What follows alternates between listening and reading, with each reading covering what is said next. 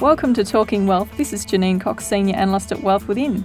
Today I'd like to talk to you a bit about superannuation and how it might be connected with the subprime mortgage issue.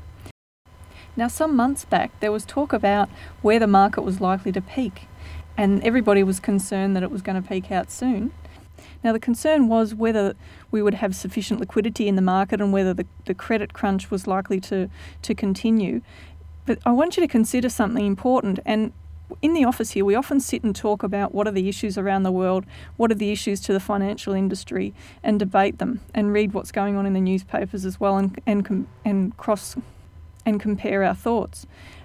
Now, recently we thought about, what if all the contributions that went into superannuation recently actually helped to curtail this liquidity issue in Australia?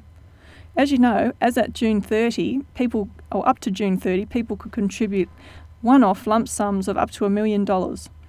Now, if you think back to 2006, the quarter ending June 2006, the contributions were about $7 billion. And that was actually a record for Australia. As at the end of June 30, 2007, the contributions were actually $23 billion. So that's more than 3 times what it was last year. So you'd have to assume that there was sufficient liquidity going into our market at that time. So have the government been proactive in trying to thwart this liquidity issue, or has it just been a nice coincidence? I'm going to leave that one to you to decide.